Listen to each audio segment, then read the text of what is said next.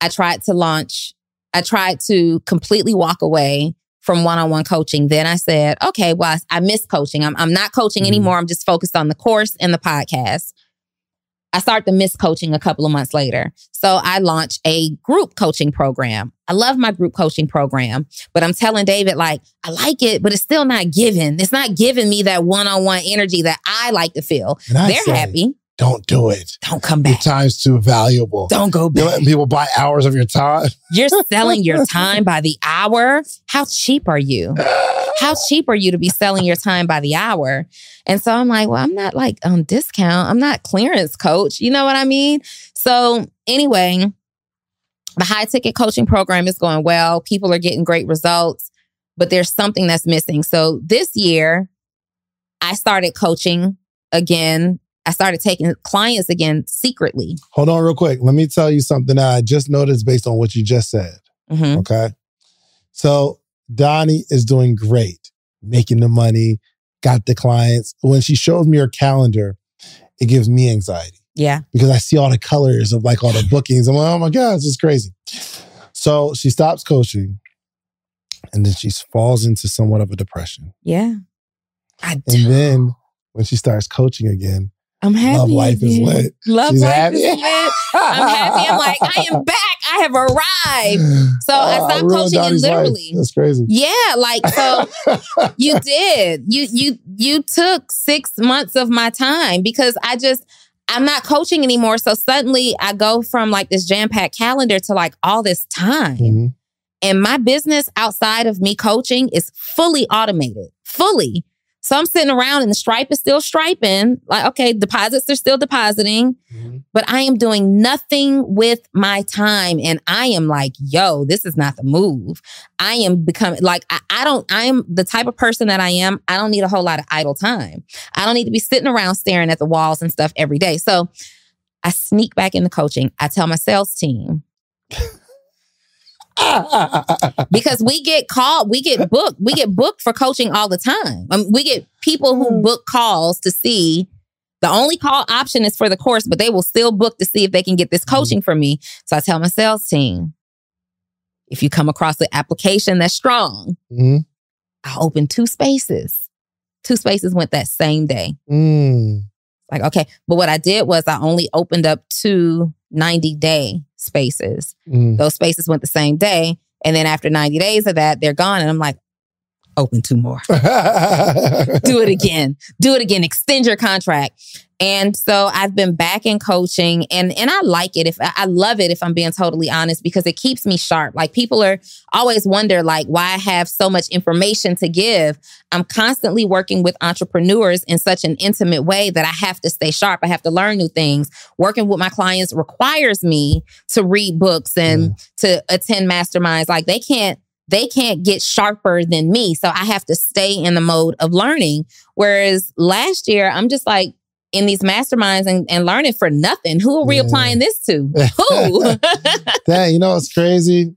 First off, I'm a very hypocritical coach because I was literally coaching. I mean, it's not taking one-on-one clients. It's group coaching. So maybe not hypocritical, but you know what the crazy thing is? I just realized too, as you were talking, is I was projecting my anxieties and my discomforts on my sister. Yeah, you were. And it got to the point where for a few months straight, we would close the podcast and David would say, well, neither one of us are offering coaching programs. And every time I would like shrink a little in my seat, like, it's like the double Dutch move. Like, I am coaching. No, am I not? Am I not coach? We're still not coaching, but I'm getting these calls for coaching. People want to get coached. Why am I turning away this money? Like, people want to get coached.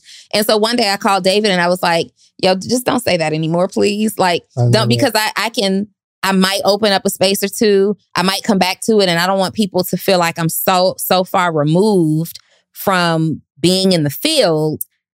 It's so important that Black voices are represented in Black media for so many different reasons. And the next generation of Black voices and influencers from Black voices can be found on NPR's new collection, Black Stories, Black Truths.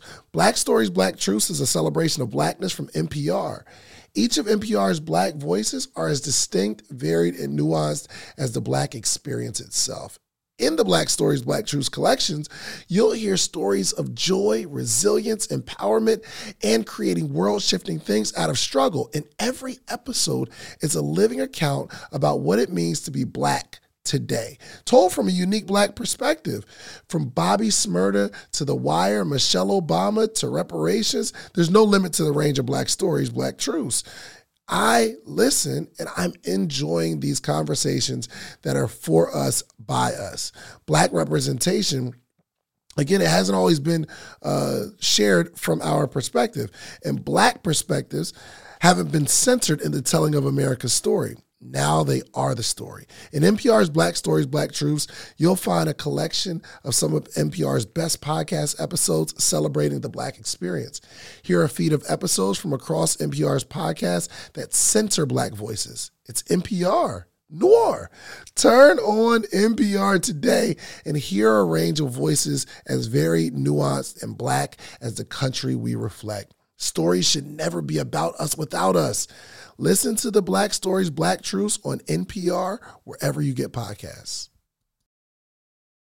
That they're afraid to call when I can really help. So one of the best things that I've done this year was get back into coaching. People need to hear your voice and they need to be told what to do. My course is still selling like I released it in 2020, right? The course is still a course and I'm still getting results, from the course. But there's something also for someone who's a little bit further on.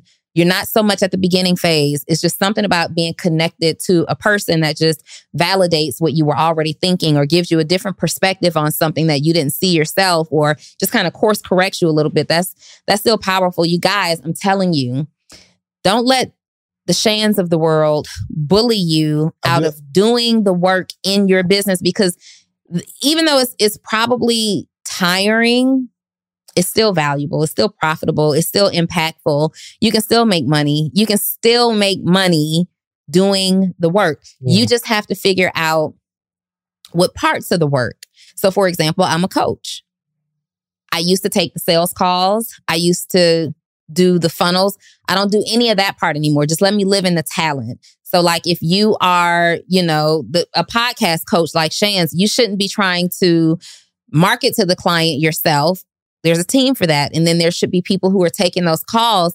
My calendar at the time that you were seeing it a couple of years ago was I was taking the sales call and doing the coaching call and then another sales call and the coaching call. And I just had no time. And that part's not fun. So I've taken myself kind of out of certain roles and I'm back in here doing the work. There's a bigger, deeper conversation to be had in this scenario. And I think that is not letting other people who seemingly know what they're doing for them project on you. So now the dance is, how do you take advice from mentors or people that you respect in business who are getting results? How do you take that information, but recognize when that information is not for you? Yeah, I think you have to use your intuition sometimes and see what feels good. What? No. Because most people's intuition and what feels good is based on past experiences. That's true too. I mean, so here's something the Lord told him. No, you just scared. Well, one thing, and it depends on where you are. So for where we are in business, right? We've been through some things. We're kind of really clear in why we're doing the work that we're doing and what that work looks like. So now this goes back to vision and getting really, really clear about your vision. Because if it doesn't add up, if it's not in alignment with your vision, it's an easy no. So getting really, really clear, where is David Never Sleeps going? Where's David LLC going? Where's the Social Proof podcast going? And then as we're getting opportunities and even as we're getting advice, is this in alignment with what we said we wanted to do? Or is this just another good thing that's dangling? I know at that time that I cut off my coaching program, I actively had clients paying me $120,000 a year.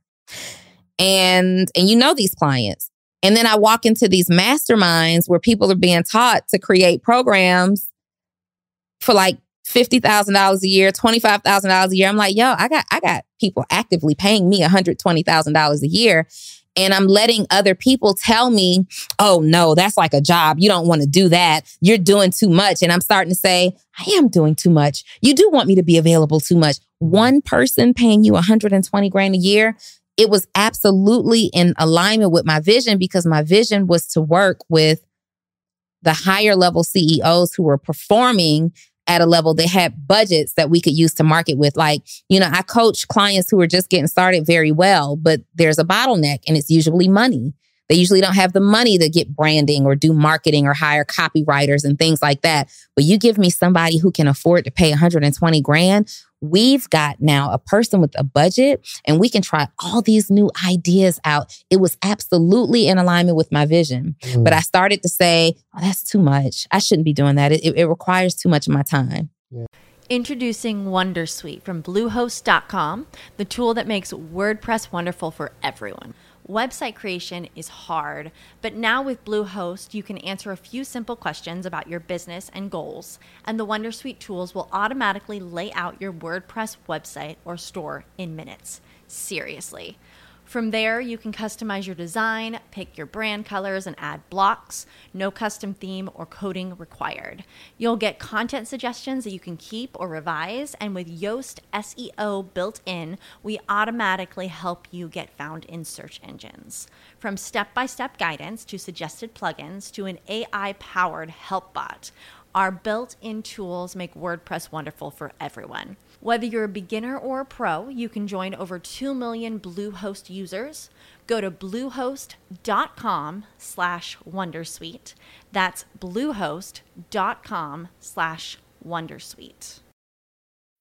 When you need mealtime inspiration, it's worth shopping Kroger, where you'll find over 30,000 mouth-watering choices that excite your inner foodie. And no matter what tasty choice you make, you'll enjoy our everyday low prices, plus extra ways to save, like digital coupons worth over $600 each week. You can also save up to $1 off per gallon at the pump with fuel points. More savings and more inspiring flavors make shopping Kroger worth it every time. Kroger, fresh for everyone. Fuel restrictions apply.